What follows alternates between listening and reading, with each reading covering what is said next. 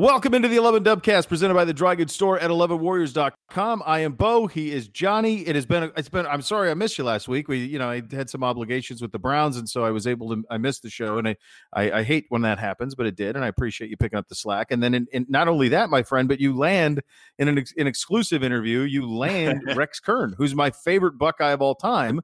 So we'll play that interview a little bit later in the show, but you folks have a real treat to look forward to, which is my good buddy Johnny talking to my favorite Buckeye of all time, Rex Kern. So we have, and then that's great because Rex is as good as it gets.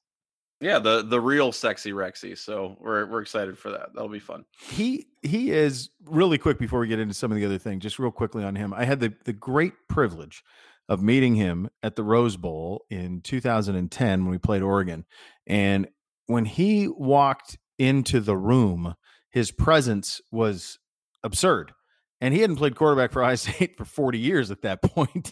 And yet he still had the gravity and was without question one of the kindest men. And there must have been something in the water for all people who played at Ohio State in the 70s and 80s, because Archie Griffin is like that, Clark Kellogg is like that, and Rex Kern's like that.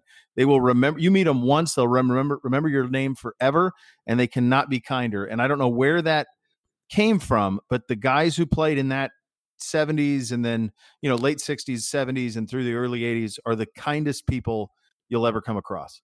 I've met Archie a couple times, and he's a class act. He's everything everyone says he is. He's just a really great dude, including Woody, right? Like, he's just an incredibly kind, genuine human being. And Rex Kern was the same way. I'm texting him back and forth, and he's just super gracious, really nice about it. And my favorite part about communicating with Rex Kern is that he signed off every single one of his tweets with a thumbs up emoji, a rose emoji, and a football emoji. And I just thought that was the coolest thing in the world. And that's as good as that's better. Human being.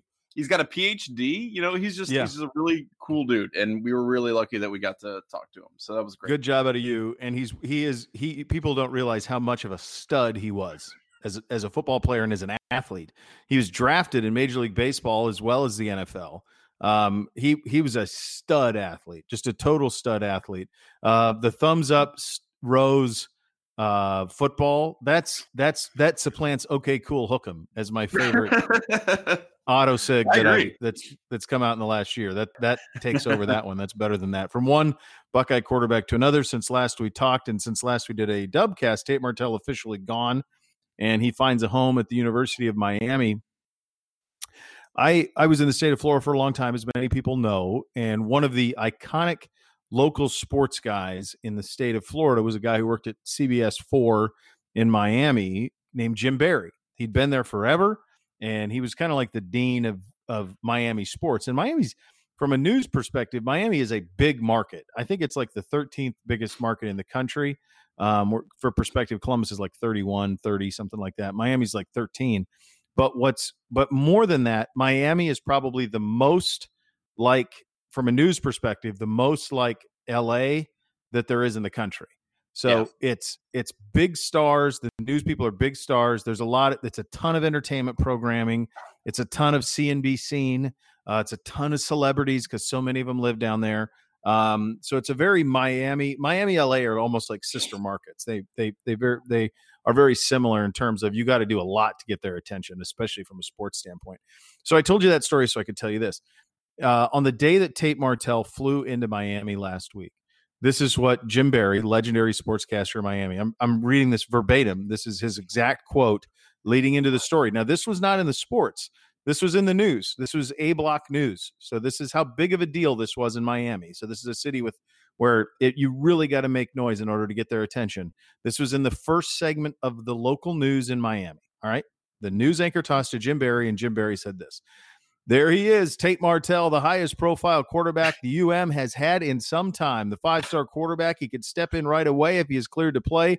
Already a celebrity, here is Martell signing autographs. We can't get this kid out the door fast enough. And the University of Miami thinks that he's the second coming of Baker Mayfield, and the media covering it. It was just an interesting, eye-opening experience into now put yourself in before we get into that, put yourself in Tate Martell's shoes. Okay. You are on an Amazon series when you're it's senior in high school, junior, senior in high school, that QB1, the Amazon Netflix, series. The QB1. Is it Netflix? Yeah, I think it's Netflix. Okay. Maybe it's Amazon. It could be Amazon. I think it's Netflix, but I could be wrong about that. One of the streaming services. I didn't see it, but whichever one has it. All right. So you have a one of the biggest streaming services or the biggest company in the world. One of them is following you around. So you've got that. He's got what, 300,000 social media followers. All right. He is given everything in the lead up to going to Ohio State. Whatever you want. We'll build the recruiting class around you, so forth, so on. And 2 years later, by the way, before I get into 2 years later, every time that your head coach, who happens to be a legend, was asked about the starting quarterback, Dwayne Haskins, he had to mention Martell, right? To keep you happy. Yeah. And then you wake up at the Rose Bowl and you say, I'm ready to compete. It's my job. If Justin Fields comes, I don't care. I'm going to win the job. And then you go to a basketball game and your head coach is sitting next to Justin Fields with the guy who just went to the Heisman Trophy. And a week later you transfer. And you go to Miami, and who's waiting for you but a television crew? And you've accomplished jack shit, right? That's the truth. Well, on the football field, right? In high school, in the world that's what I mean. Social media and the world, but that's online, what I mean. and in the Johnny, terms of hype, how the hell do you come to grips with this if you're him? Well, I think he's been trying to. This is what he's been cultivating since, he and his family, since he was like a freshman in high school, right? It's amazing, man.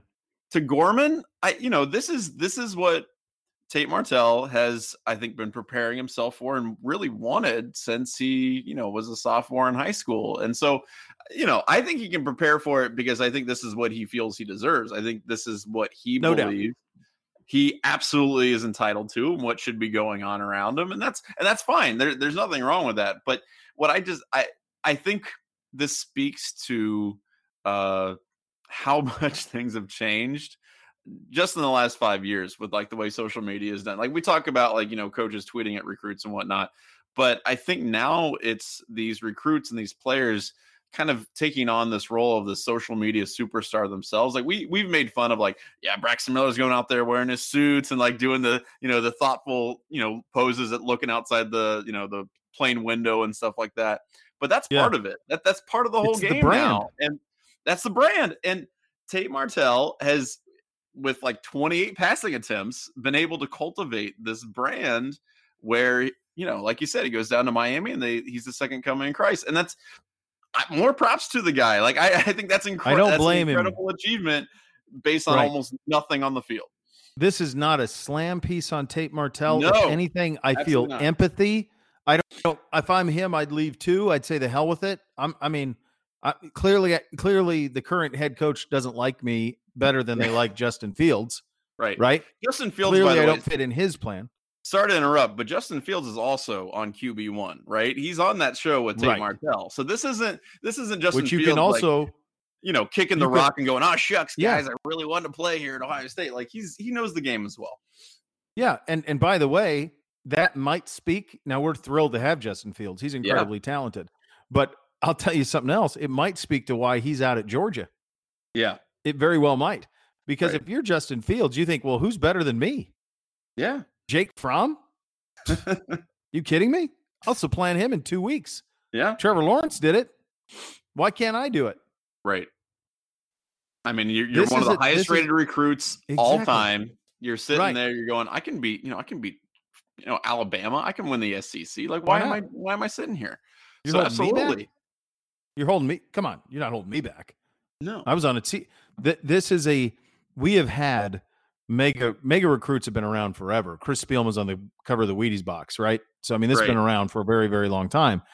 But this era with social media and like this QB1 show, this is different.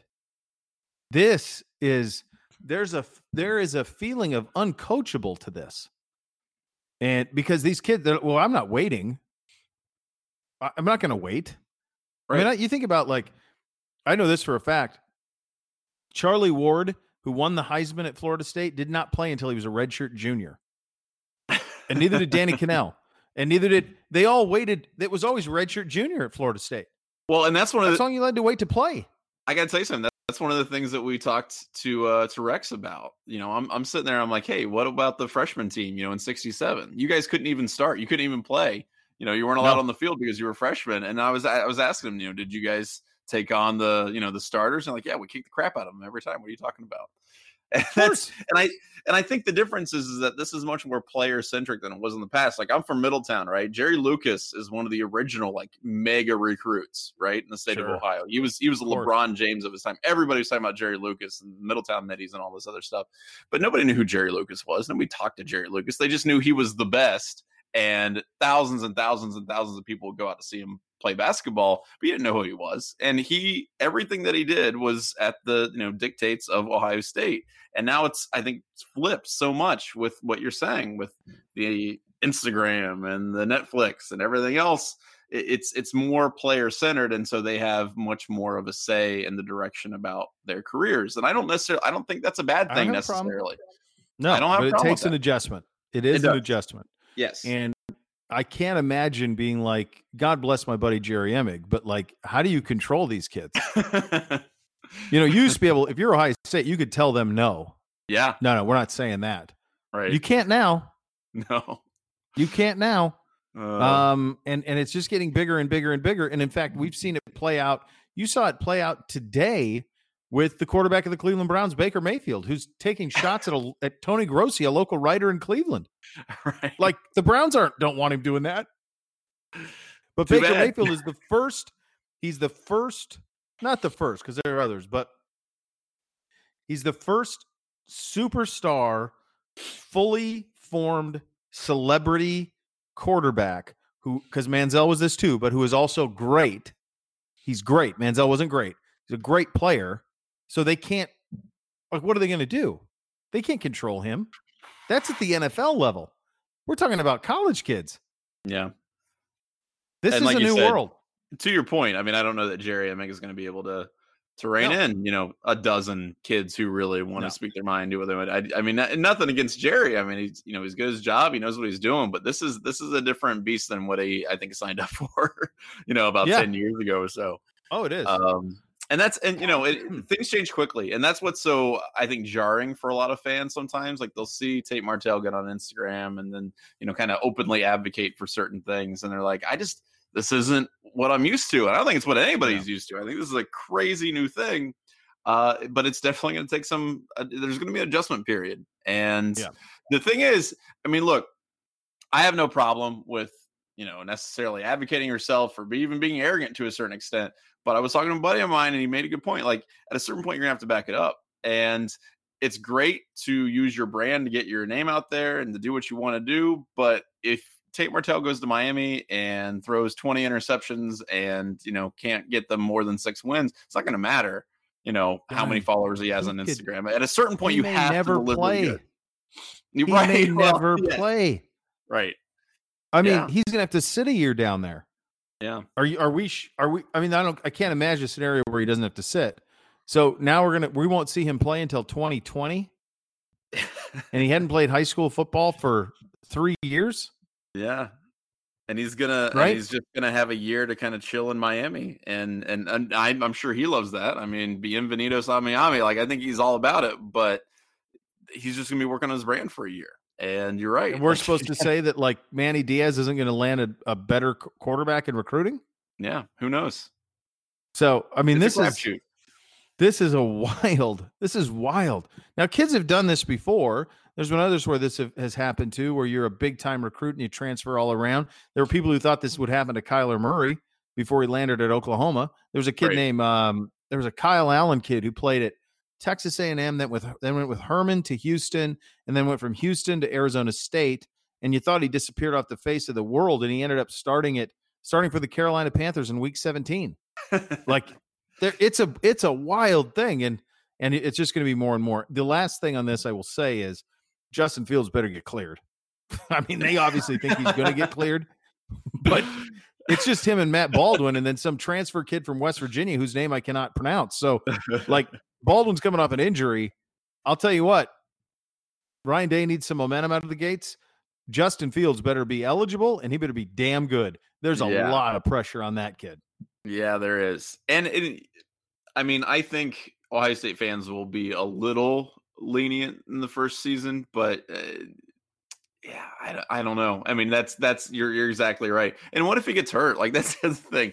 You can have this great scenario where he comes in and he's gangbusters and whatnot. But if he gets hurt, like in 90% of the seasons, like the depth in a lot of other places is difficult. And I've been saying this, since Urban left, is that this is much more of a rebuilding process than I think people appreciate in a lot of ways. Not necessarily that they're going to have a bad team or anything like that, but you're going to see deficiencies that I don't think people are used to seeing in a lot of ways. I agree. And, Ohio State's been super, super lucky with personnel in some ways in the last 5-6 years. And it's going to be incredibly interesting. It's going to be a trip. I'm excited for it. I like to see the evolution. I like to see how things evolve and change over time, especially with an organization as large as Ohio State football. But it's not always going to be smooth. And I think people need to prepare themselves for that. Yes. I think you're right. Yeah, I mean, and it's the other thing I would say on this is that you talk about that transition. There's going to have to be an adjustment into who you recruit.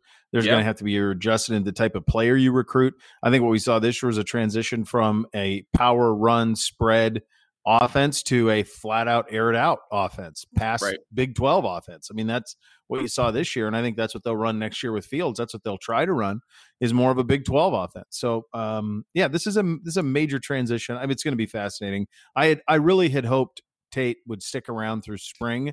I would have liked to have seen him give it a shot against Justin Fields. He chose not to. I don't blame him. Obviously, he saw the writing on the wall. And I really think the basketball game was the final straw. I really do. I think. I think that was it. I know that seems silly, but I just really do. I think when that happened, he's like, "F this, I'm out." That's how crazy this can be. But we talked about that a little bit last week. I just, if I were Tate Martell, that would require an enormous amount of restraint for me not to just lose my mind publicly at that. I don't think enough has been made about how big of a slap in the face really that was. How publicly. Callous. Because it's such cold-blooded. It's such a dick move. It really is. That's a Joffrey move, man. Yeah. That's Joffrey Lannister, whatever the hell is Baratheon, Joffrey Baratheon. That is God. Yeah. And I don't think people made enough of it at the time. And I still think it's mind blowing for a guy Ryan Day is like, yeah, this is my guy. I don't care where the other dude is. He's in the arena. Who cares? I'm not talking to him. Who cares? He doesn't get to sit courtside with Urban and Haskins. Crazy. Yeah. Speaking of courtside, perfect segue into the Buckeye basketball team who lost for the fourth straight time. This was last Friday against Maryland. I had said, I think you and I both agreed on this too, that our expectations we set for this team were as a bubble team. Bubble in, bubble out all year. I mean, I thought this would be a major rebuilding year all year long. The early season success provided us with a false sense of security in what this team would be. And I think what this team is the team that we've seen in the last couple of weeks, which is a team that when Caleb Wesson is when Caleb Wesson is in foul trouble, they don't know what to do offensively. No. And he's been in foul trouble a lot and he can't stay out of it. And they don't really have another option. It's kind of like, well, it's your turn to shoot. Now it's your turn to shoot. Now it's your turn to shoot. They don't know who to get. They don't have anybody they can rely on to get a bucket when they need a bucket. And so now you've lost 4 in a row, and you've got Purdue here Wednesday, then at Nebraska, at Michigan. 4 in a row could easily balloon to 7 in a row. Very easily. In fact, I kind of think it will.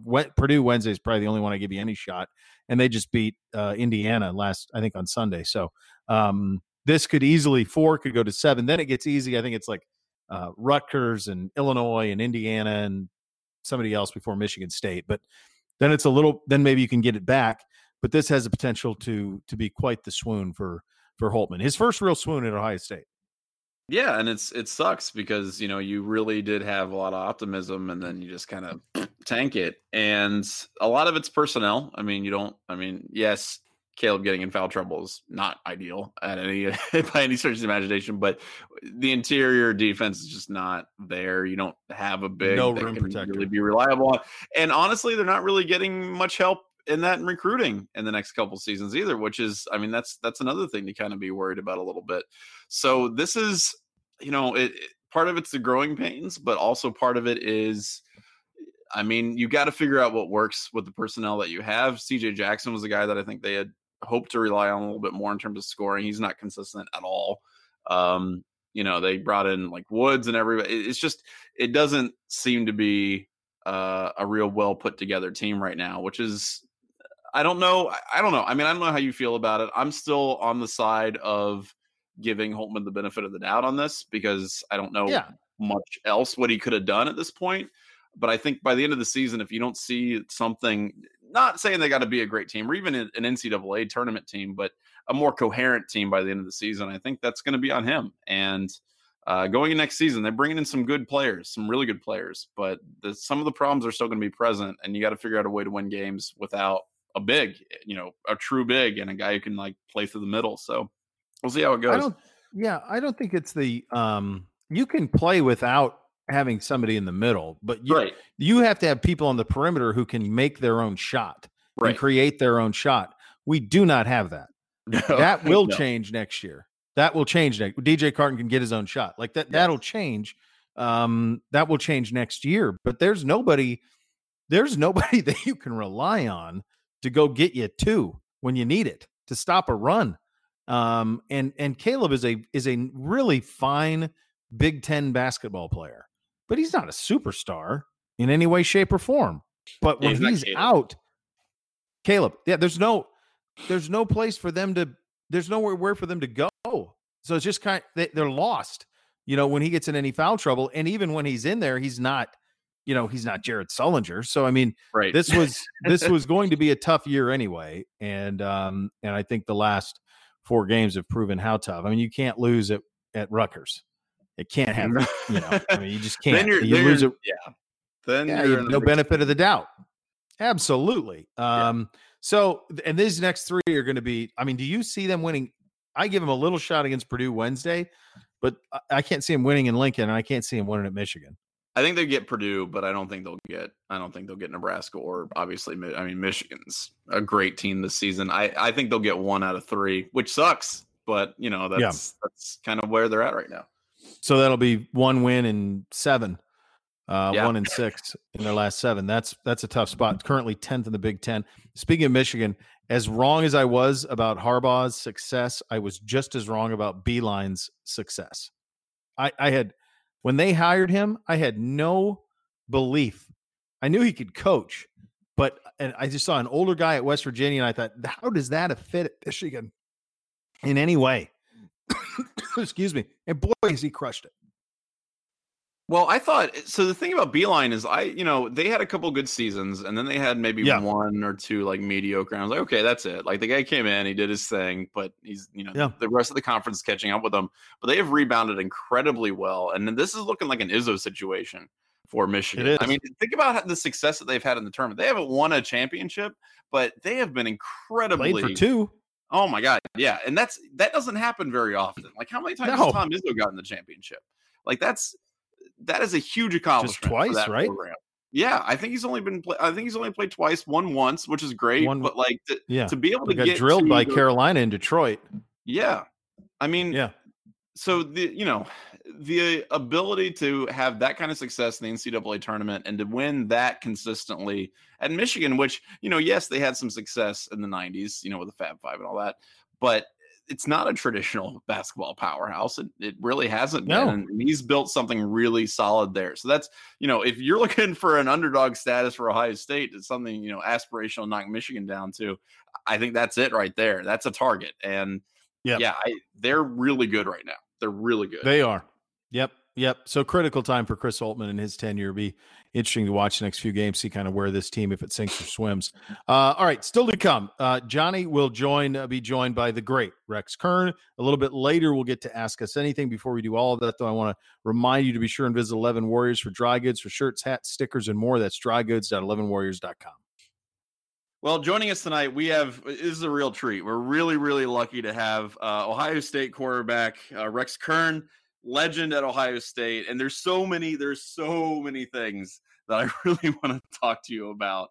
I'll start with this. I will start with this. I know that you're keeping tabs on football and you watch Ohio State and all that stuff, but Was there any point in time in your college career that you wish that you could have thrown 70 passes in a game like we saw this past football season?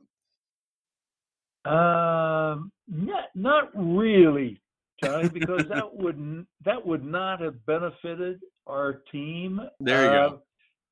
That would have made us too one-dimensional. And you know what? We as quarterbacks during that time, Ron Masajowski and Billy Long, in 1968. Well, guys, what we had to do is try to manage. How do you keep the talent in our running back, our fullback, our wing backs, our wide receivers? How do you keep everybody happy? Right. And if we're just trying to keep the wide receivers happy, I know Jimmy Otis and Larry Zelina and John Brockington and Leo Hayden and Ray Gillian and, you know, a whole host of others would say, hey, give me the ball. Let me run. You know, but we were really an unselfish group. And that was really the catalyst and the key to our winning component. We just wanted to have fun out there and play and be successful, and we were able to do so. So can I ask you this? This is it's something that we have talked about as a website, you know, when we go back to like the super sophomores in 68. And there is kind of I don't know if it's a legend or a rumor or anything like that, but I know that football was done a little bit better, or not a little bit better, a little bit differently, better in some ways, but a little bit differently in the 1960s, where freshmen weren't necessarily allowed to, you know, participate in the same way that they might be today. So you guys had the freshman team.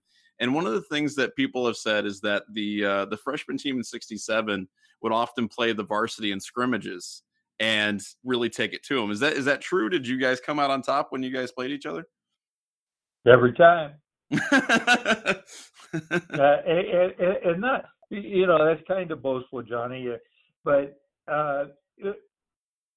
you know, our varsity at that time, they were great people. They were great people. And when that group put a string of wins at the end of the season, just think about this. If they win at Illinois in 1967, that means they're the Big Ten champ. Right. And they go to the Rose Bowl. And the next year, we are sitting in Columbus on New Year's Day because we win the Big Ten, but we can't go back. Right. There's no repeat rule. And then in 1969, unfortunately, the last game, we were up in Ann Arbor, and they weren't very nice to us. And I helped that along. But we may not have gone because Bo would have been lobbying to send his team. And then we may have only gone to one Rose Bowl out of three instead of going to two. But that senior class, when we came in 1968, had tremendous leadership, and our juniors were so welcoming to us as sophomores to be that it was just the perfect storm. And the sophomore group, we I'm not sure we knew enough to really be not challenged, but really off our game, and we just kind of thought, well, we practice all year against the varsity, and we beat them all the time. And you know, how big is the Big Ten? Right. And, so, or not how big, how good is the Big Ten? Well, we found out, but no, it was quite an eclectic group of guys that really came together, and more than anything else, Johnny, we enjoyed one another. We rooted for each guy. I mean, you would see the film of us on the sideline watching our defense play all the time, and you're wondering, okay, who's going to make the great play? Is it going to be Jack Tatum? Is it going to be Jim Stillwagon? it going to be Mark Steyer, Bill Urbani, Paul Schmidlin? You just go down the list, and guys are saying, "Whoa, did you see that play?" And that was just a wonderful time for us to come together. But like you mentioned, you started this thought process, was I think we do a great disservice to our intercollegiate football players by saying, and basketball players and all college kids today, that you can compete as a freshman. Right. Because that was a year where we got to know one another. That was the first time we were away from home. We're in an educational environment. During those days, we didn't play maybe 2 or 3 or 4 games before we started class, but maybe one game. And you had an opportunity as a freshman to go to class, to understand what the college environment is, to group and bond with your classmates as freshmen, and then move forward. And that really speaks volumes. And it's a sad commentary where we see the young kids, and I know it's a different day and different time, but who come out early, go to the NFL, get hit or get hurt, get hit a different way, and their career's over, and they haven't even gone to 2.5 years of college. And what do you think? Sorry, go ahead. And then for them to come back in school, there's probably not a high percentage of those guys that really do come back. Now, I know at Ohio State and many universities across the land have scholarships or a fund, which our national championship team now provides for those guys to come back and work on their undergraduate degree. But I don't know how many of those take advantage of that. What do you think is the cause of that? Because I talked to you before we started recording. I'm a high school teacher, and I certainly myself place a huge emphasis on the educational component of it. And we love, talking up players who excel academically and do these really great things, in the classroom and whatnot. But in my opinion, I would say it's probably like the environment around college sports in general, right? Where it's become much more, it's not a professional sport, but it's treated as a professional sport. So I would say, I don't know how you feel about it, but I would say that's a big contributor to that. Well, I think Johnny, it's difficult because once the guys get out or sign or come out, most of those guys will get a signing bonus. Sure. And their livelihood, I don't know how many of them, myself included, when I interviewed after I retired from the NFL, I don't remember any one of my future employers saying, "Well, Rex, how fast did you run the 40-yard dash? And how much can you bench press? And how much can you do in your pull-ups that you have to do?" Those just aren't questions. The first question is, what'd you graduate in?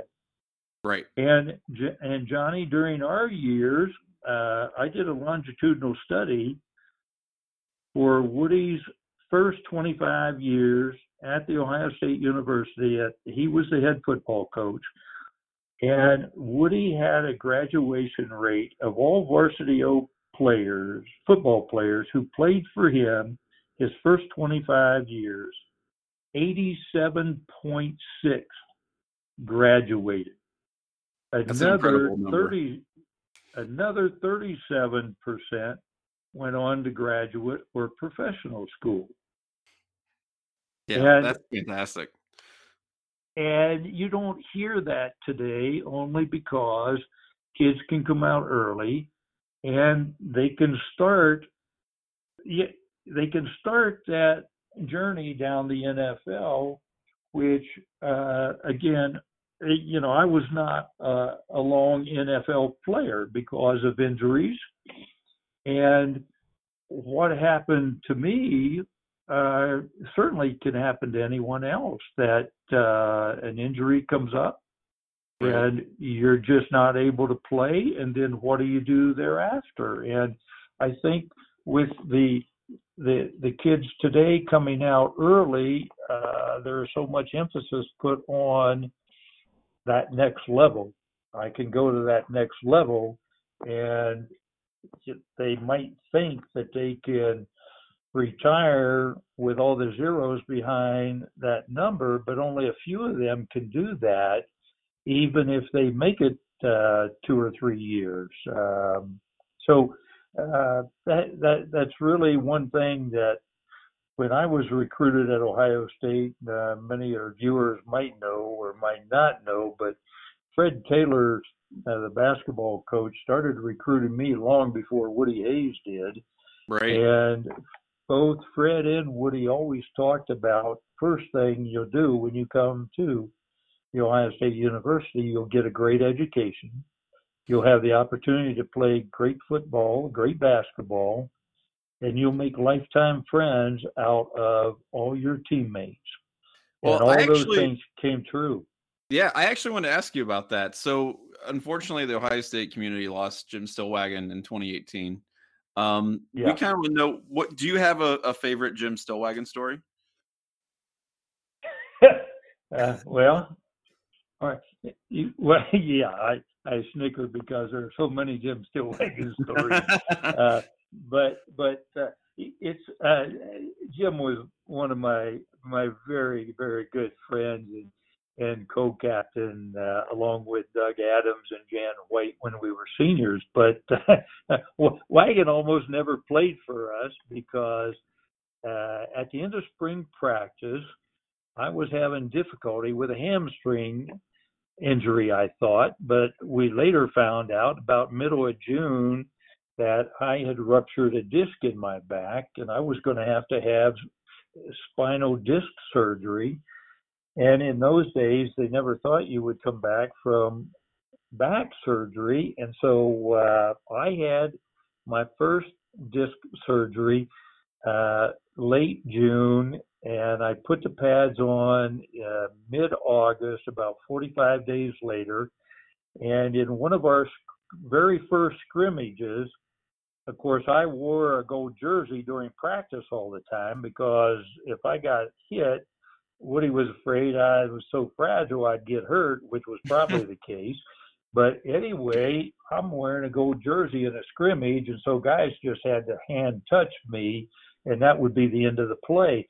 Well, right. We're driving on the number one defense, and you got Jim Stillwagon in middle guard, you got Mark Steyer, and you got Dirk Warden and Biller Bannock and Brad Nielsen and Sensible and Tatum and all these guys. And so we come up a little short. We have 4th and short. So Woody huddles us up and he said, okay, we're going to run the option. And Rex, you don't have to pitch, and you'll probably fall forward for the first down. So we come out and we run the option, right side, strong side play. And lo and behold, I get hit from behind, and I feel like every bone in my body is broken. The scar tissue must not have held. And I'm lying on the ground, just crushed. And Woody's going berserk. And it's Jim Stillwagon who hit me from behind. Woody said, get off the team. You are thrown off. You're off this field. Get out of here. Go to the locker room now. Get on a shower. I don't want to see your face. and so Wagon, he got off the field and he's in the shower, and his position coach, Bill Mallory, comes into the shower and he goes, Jim, you did the right thing. You did the right thing. Jim goes, no, I didn't. No, I didn't. he said, I'm leaving. I should have gone to West Virginia in the first place. I'm leaving here. And he goes, no, Jim, you can't do that. Jim goes, no, I've had it. I'm not staying here. Well, Woody got in there before Wagon could get out of the shower too, and he said, Jim, now come into my office. I want to have a talk with you. And he sat Jim down and he said, now, Jim, how would your mom and dad feel if you left Ohio State and went to West Virginia? And they'd have to drive so much further than they would to come down to watch you play in a horseshoe. Now, that wouldn't be very nice of you to do that to your parents, would it? And so Wagon became an instant friend but enemy of mine, and I think, Johnny, that may be the last time we ever scrimmaged against the number one defense. Yeah, because it was. They were just brutal on that side, and they wanted a piece of us just like we wanted a piece of them. Yeah, but that's my favorite Jim Stillwagon story. That's pretty fantastic. I'm glad you were able to put yourself back together again after that. Yeah, so was I. That's pretty fantastic. The other thing that I wanted to ask you about is about coaching in general, right? Because Ohio State is currently going through a coaching transition. And I mean, from your perspective, how do you think coaching football in general has changed from the time of Woody Hayes? And as incredible a coach as Woody Hayes was, his responsibilities, his role wasn't quite the same as what, a Ryan Day today would be. So like, how do you think things have changed? And maybe what kind of things do you wish coaches did more of today? Oh gosh, that's the double barrel there. Coaching today has so many elements anymore. I remember my dear friend Jimmy Tressel when he was our great coach there at Ohio State. Yeah, and I was fortunate to be named and inducted into the College Football Hall of Fame in 2007. And I lived in California at that time, and at about 10 o'clock at night, my phone rang, and I looked down, and it was Jim Tressel calling me. And I answered the phone, and I said, hey, Coach, what are you doing calling me? Because this was, I think, it was still toward the end of the season.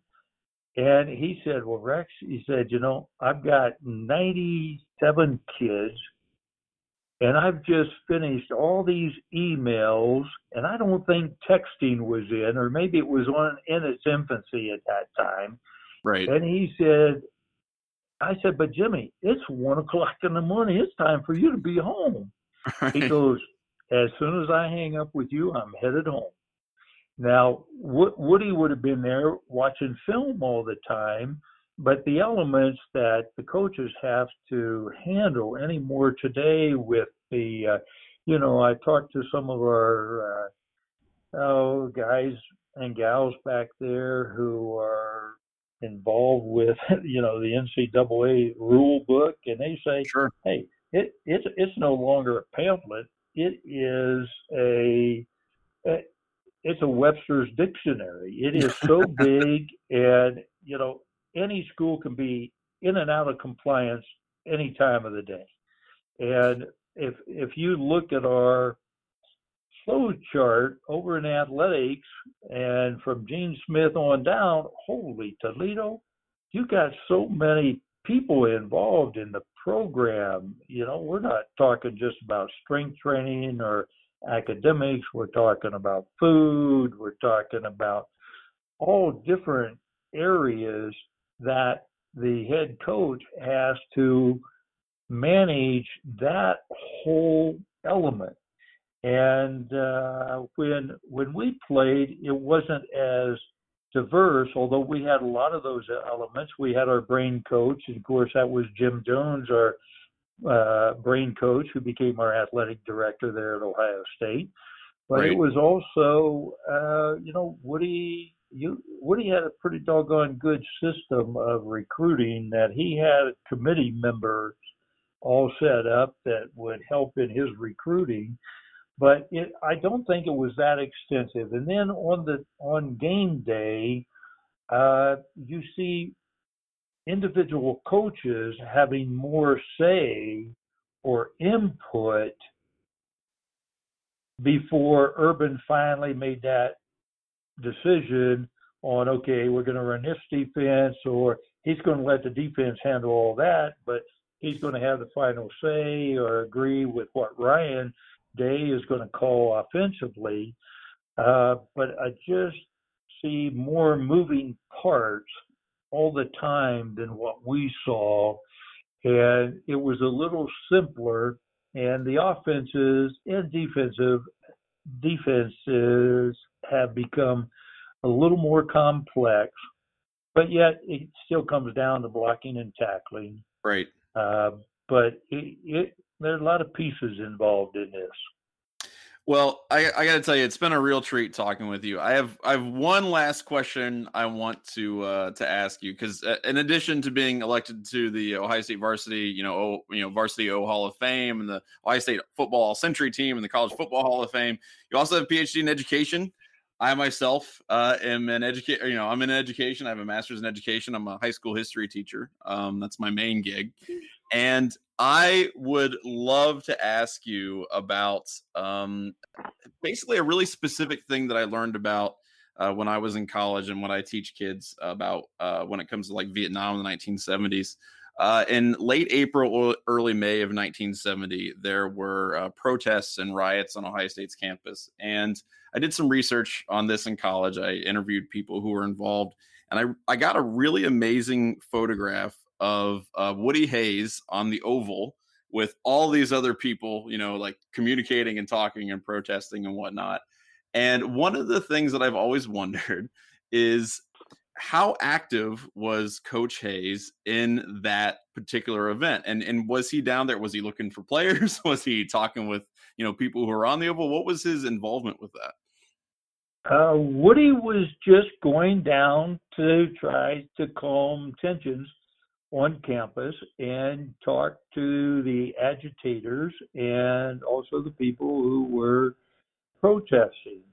And Woody was very active. In fact, just digressing a second, Johnny, right after we won the national championship in the Rose Bowl, the next morning, Woody Hayes had us all together, and we had a meeting. And Woody was headed out the door to go to Vietnam. He and another football coach down at Ohio U, the head coach there, Bill Hess, were going to Vietnam to visit our troops and talk to them.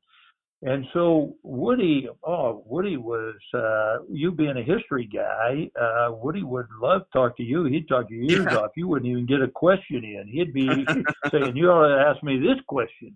Right. Because, we were involved, or myself and some of our other varsity O guys were involved in getting a scholarship endowed in military science in Woody's name. Woody just, he was a great historian, but he really believed that we should be active in our politics, but we should do it in the right manner and not tear up the university or tear down the game of football, but we should support it and encourage it and do it in the right manner. And that was what Woody's goal was on campus. In fact, a little known story was one of our walk-ons who eventually became a scholarship athlete for us. He was our center, and Woody called him into the office during that time, and he said, "Now, Jim," he said, "No, well, Jim walked in. I'm not going to give you Jim's last name, but Jim walked in, and Woody's got all these books piled up on his desk. And Jim sees Woody, and he knows that Woody's a vociferous reader. Sure. And Woody says, "Now look, see these books? I want you to go home and read these books. And I know it's finals, but I need you to infiltrate those troublemakers over on the Oval, because these are the books that they're reading and they're studying these things. And I want you to go over there, infiltrate, and come back and report to me every day of what they're thinking and what they're saying over there. So I'll bet, Johnny, some of what you may have seen in the picture, Woody was probably spewing back to them why they shouldn't be reading those books, or he was trying to counteract what they were saying and doing. But that was Woody. That was Woody. Yeah.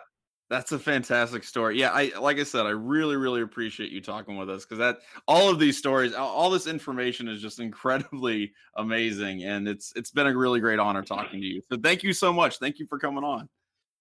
Okay, Johnny. Thanks for having me. My pleasure. Don't forget to follow the 11 Dubcast on Twitter and rate and subscribe on iTunes or wherever you get your podcasts. All right, my friend, ask us anything time. What do you have for us today? Well, just as a reminder, guys, if you'd like to ask us anything, please continue sending in those questions to dubcast@11warriors.com. That's email, and at 11dubcast on Twitter. Let's start with our good friend Alvin here. Alvin just wants to know, all right, so a couple weeks ago, he wanted to know how Ohio State will fare next season, assuming Fields can play. It's a big assumption. Well, I don't know if it's a huge assumption. I think he's going to play. Is it playoff or bust next season, given the personnel of Ohio State? No, not for me. I think if Urban were the coach, and then I would say that.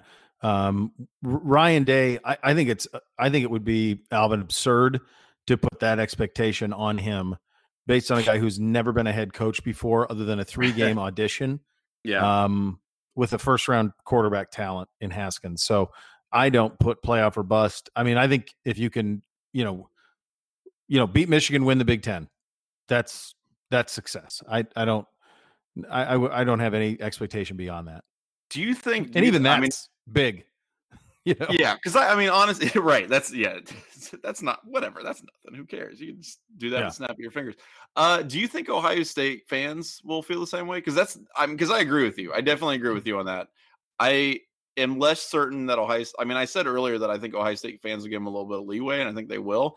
I'm not sure if I'm going to be right about that or not. Who do you think's the most beautiful girl in the world? Like for you right now, if you my wife, like you're happily married, but if she gave you like the Friends analogy where you get one night and she's cool with it, she totally understands, who's the girl for the sake of We've had this discussion before. Me and my wife have. I would say probably Emily Blunt. Okay. Fantastic. And good choice.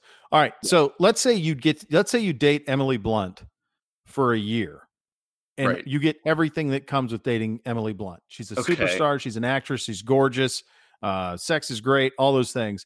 And then Emily Blunt decides, you know what? I think I'm going to go back to the guy from The Office, Johnny. It's been a good run. We'll see you later. I would understand that. You would. And then let's say, but then you would also understand that anybody that you are with after Emily Blunt, no matter how wonderful they are, they're not Emily Blunt, right? You're not going to an Oscars party. You're not going to premieres. She's not a 10. She might be a 9. She's not a 10. But how? Okay, but I guess so. My point is, how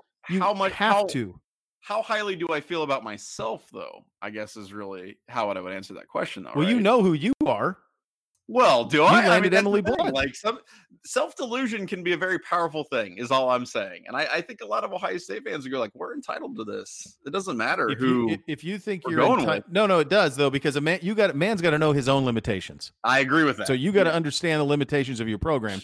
If you have the best coach, the second best coach in the last 30 years to coach college football for 7 years, you cannot expect that. I mean, even if it. Hell, I don't think you can expect what Tress did.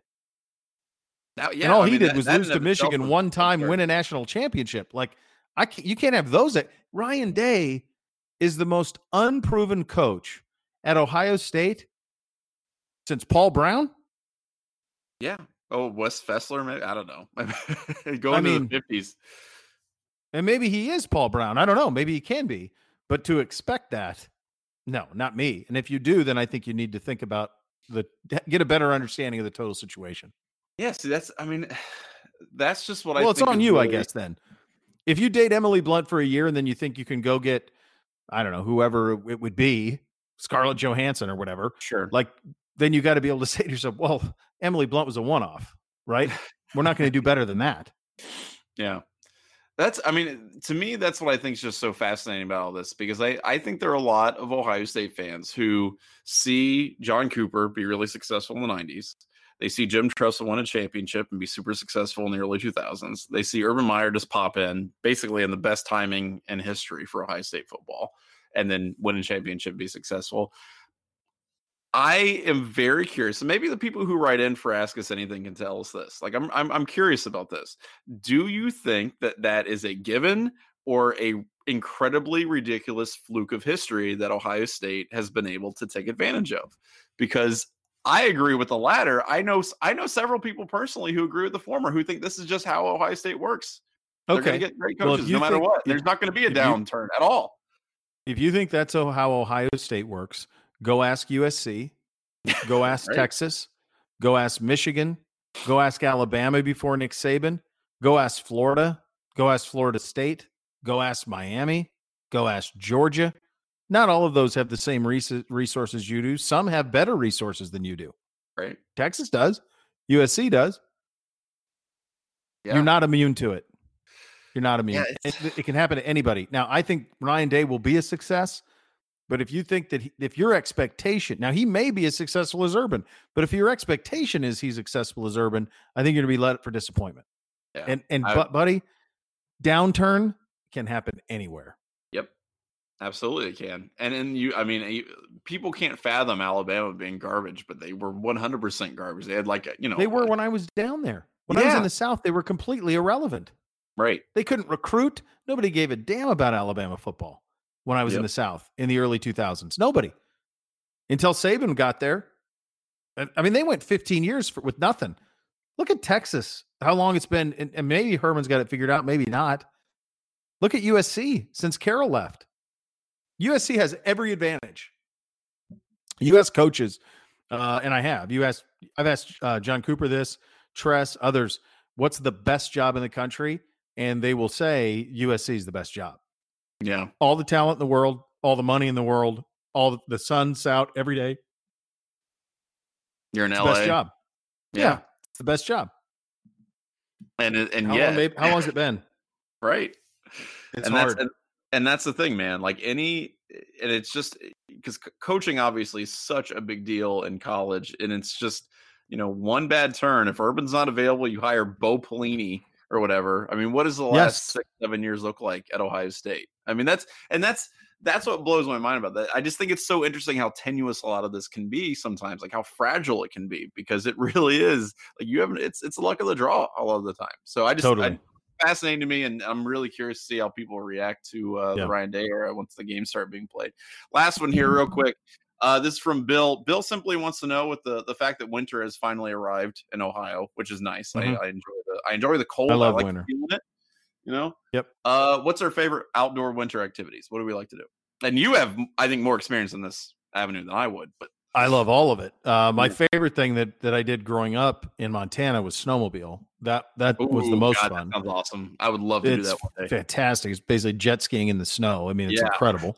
That's the most fun you can have. Skiing, I love to ski. Grew up skiing. I love to sled.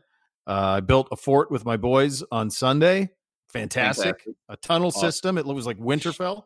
So it was. I love all of it. My suggestion is, and I noticed this when I moved to Columbus, more so than now living in Northeast Ohio. I noticed when I lived in Columbus that by and large, and maybe it's just the topography of Columbus, where there aren't that many hills and stuff to sled. I noticed that, like in the winter in Columbus, people just bunkered in. Like it's hard to put on a sweater, and nobody goes outside. And I'm like, I told my wife, like when I first moved to Columbus, I'm like, sweetheart, I'm living in winter. So get your snowshoes, get your cross country skis. We're going to go to Mad River Mountain. We're going to go sled at the sledding hill off of Riverside. Like, that's what we're going to do. Like, I'm not going to stay inside for 6 months while it's cold. So you got to live in it. So get out there and live, damn it. Yeah, I'm with you on that. I would say my favorite, Ohio's unfortunately pretty flat. I love sledding when I was a kid. I just love building things. I love making forts. I love making giant snowmen. I love my specific favorite thing. And I honestly, so when I lived in Japan, I kind of had the opportunity, the program I was in, to kind of pick where I wanted to go. And I didn't get to go where I wanted to go, which was Sapporo in Hokkaido, which is the northernmost island of Japan. And they have this gigantic snow festival every year. And my favorite thing is to construct, you construct either a fort or just some kind of seating arrangement. You get some food, you get some drinks, you get some friends, you just chill out for a couple hours in the snow, you relax. I love that. I just love being out, eating some food, drinking some beers, whatever, just having a good time outside. You don't have to be running around. You don't have to like do crazy stuff, but just appreciate it, enjoy the scenery. I love that stuff, because one of the things I wanted to do was go to the snow festival. They have these giant igloos you can sit in. They've got like table service in some of them. They got a little fire pit in the middle you can use. I love that. Instead, they stuck me in the Florida of Japan. It snowed once, and the coldest it ever got was like 30 degrees. So, that stinks. Yeah, it kind of stinks, but it is what it is. And we've had a nice little actual winter the past couple of days, so that's been fun. All right, one Ask Us Anything from me to you. You've seen the Game of Thrones teaser trailer. Yes, I have. Jon, Sansa, Arya walking in the crypts. It mimics the scene from Ned and Robert as they walk to see Ned's sister. There's even a feather that falls out of her hand. As a book reader, as someone ensconced in this, can you take anything from this at all? No, I mean, okay, so yes and no. There is nothing on the like contextually, like actually in the books that I can remember where that references much of anything. There is a fan theory out there that suggests that there is something buried in Winterfell's crypts that will help Jon Snow defeat the White Walkers, and it's supposed to be in his mother's grave, like in her crypt, that will help him defeat the White Walkers. I don't know if that's foreshadowing anything like that. I don't really know what the feather's all about necessarily. Well, that's the one that Robert put in her hand, so that would tie into that. That's right. I totally forgot. Robert puts that in her hand. That's right. Season 1, episode 1. That's right. I totally forgot about that. So yeah, that could be it. Because the song is like, because the whole thing is a song of ice and fire. That's supposed to be like one of the theories is that's going to be made literal towards the end. Like there is going to be an actual song, and it comes from her crypt. And she's talked about as having this like lyre, basically like the musical instrument. So that could play into it. I'm not exactly sure, but that would be really interesting if that bore fruit, because that's been a fan theory for a long time that doesn't have a ton of textual evidence, but it's one of my favorite fan theories. I think it's really interesting. So that could be part that's of a pretty good one. Yeah. As we're a ways off. Are you hyped? Am I? Oh, good Lord. I mean, you can hardly I mean, it was on a lot. It was on a lot while I was really sick over the break. For a week or so, right around the first, and we traveled a lot. I had a million things going on. So I was able to watch a lot of it while during that time, because they were running the marathon. So what and if it was on, I watched. What I found was amazing was like I've forgotten. I certainly didn't forget the scene, but like I remember I can't remember how pissed I was with the death of Princess Shireen. How stupid that was. Oh God, so dumb. Yeah, it was just so stupid, and there was no fruit to it. It was just gratuitous, right? And I just thought, and I was like, boy, that really sucked. And but it's so good, and I've heard a lot of people. Everybody comes at me with the White Walkers win, Night King wins. I can't see that doesn't make any sense to me. I just don't think like when these guys go to HBO and pitch this thing, I don't think HBO is going, yeah, we're going to sign up for spending $350 million on this fantasy medieval show that ends with a zombie winning. I mean, I I don't think that adds up at all. I mean, that might be what George R. R. Martin wants to do with his stuff, but I wouldn't know. You'd know that more than me. But I don't sense. He's always said that it's going to be like a bittersweet ending. So I think they're going to be defeated some way. I think, because here's what I've always said about the White Walkers. some people who read the books are all about the White Walkers being, this, we're going to find out about their culture and whatnot. I'm like, no. They're hubris personified. That's the whole point of the White Walkers. Like, they're essentially supposed to, if you're really looking for like a, maybe an allegory that they're trying to represent, I think they might be like nuclear weapons or something like that. They're not there to be personified. I don't think they're there to win. They're there to inflict injury on the main characters. And so we'll see how big that injury is, but they're not going to win. Yeah. And I am certain that, like, there's no way that, like, John and Danny get a happy ending. I mean, one of them's going. I don't think so either. For sure. And I think a lot of the people that you really love are going to go. I mean, I think that's my theory is that John and Danny will have a kid, and that'll be the eventual heir to the thing. I mean, that's in my head the way that I think it's going to go. I always say, like, the person most deserved to win would be Cersei, because she's played the game the best in my view. Yep. Like, she has really no advantages other than a wealthy last name, and has kind of survived all of it. And she's ruthless. And so if it is just like who's played the game the best, her, and then Sansa has played the game really well too, considering the pure hell she's been through. She's navigated it. So, John's an idiot. Like, I can't see him winning. Like, he's dumb at everything. No, he's too prideful. I don't see it.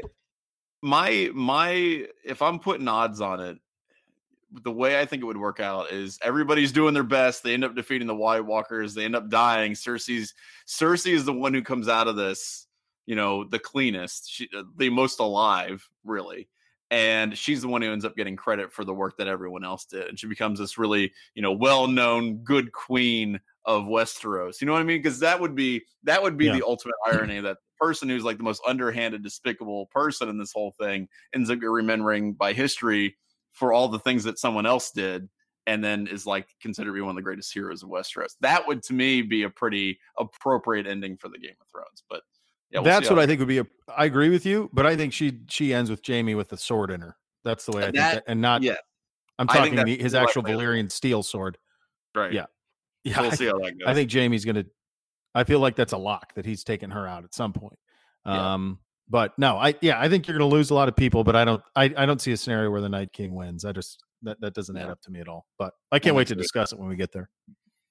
Absolutely, I'm super pumped for it. I know it. I can't wait. All right, buddy. Good stuff out of you. Great stuff with Rex. I want to thank Rex Kern for going on. One of the great men and great Buckeyes of all time. We hope you enjoyed that, and we'll be back next week for more fun. We'll talk to you next week, buddy. Talk to you next week.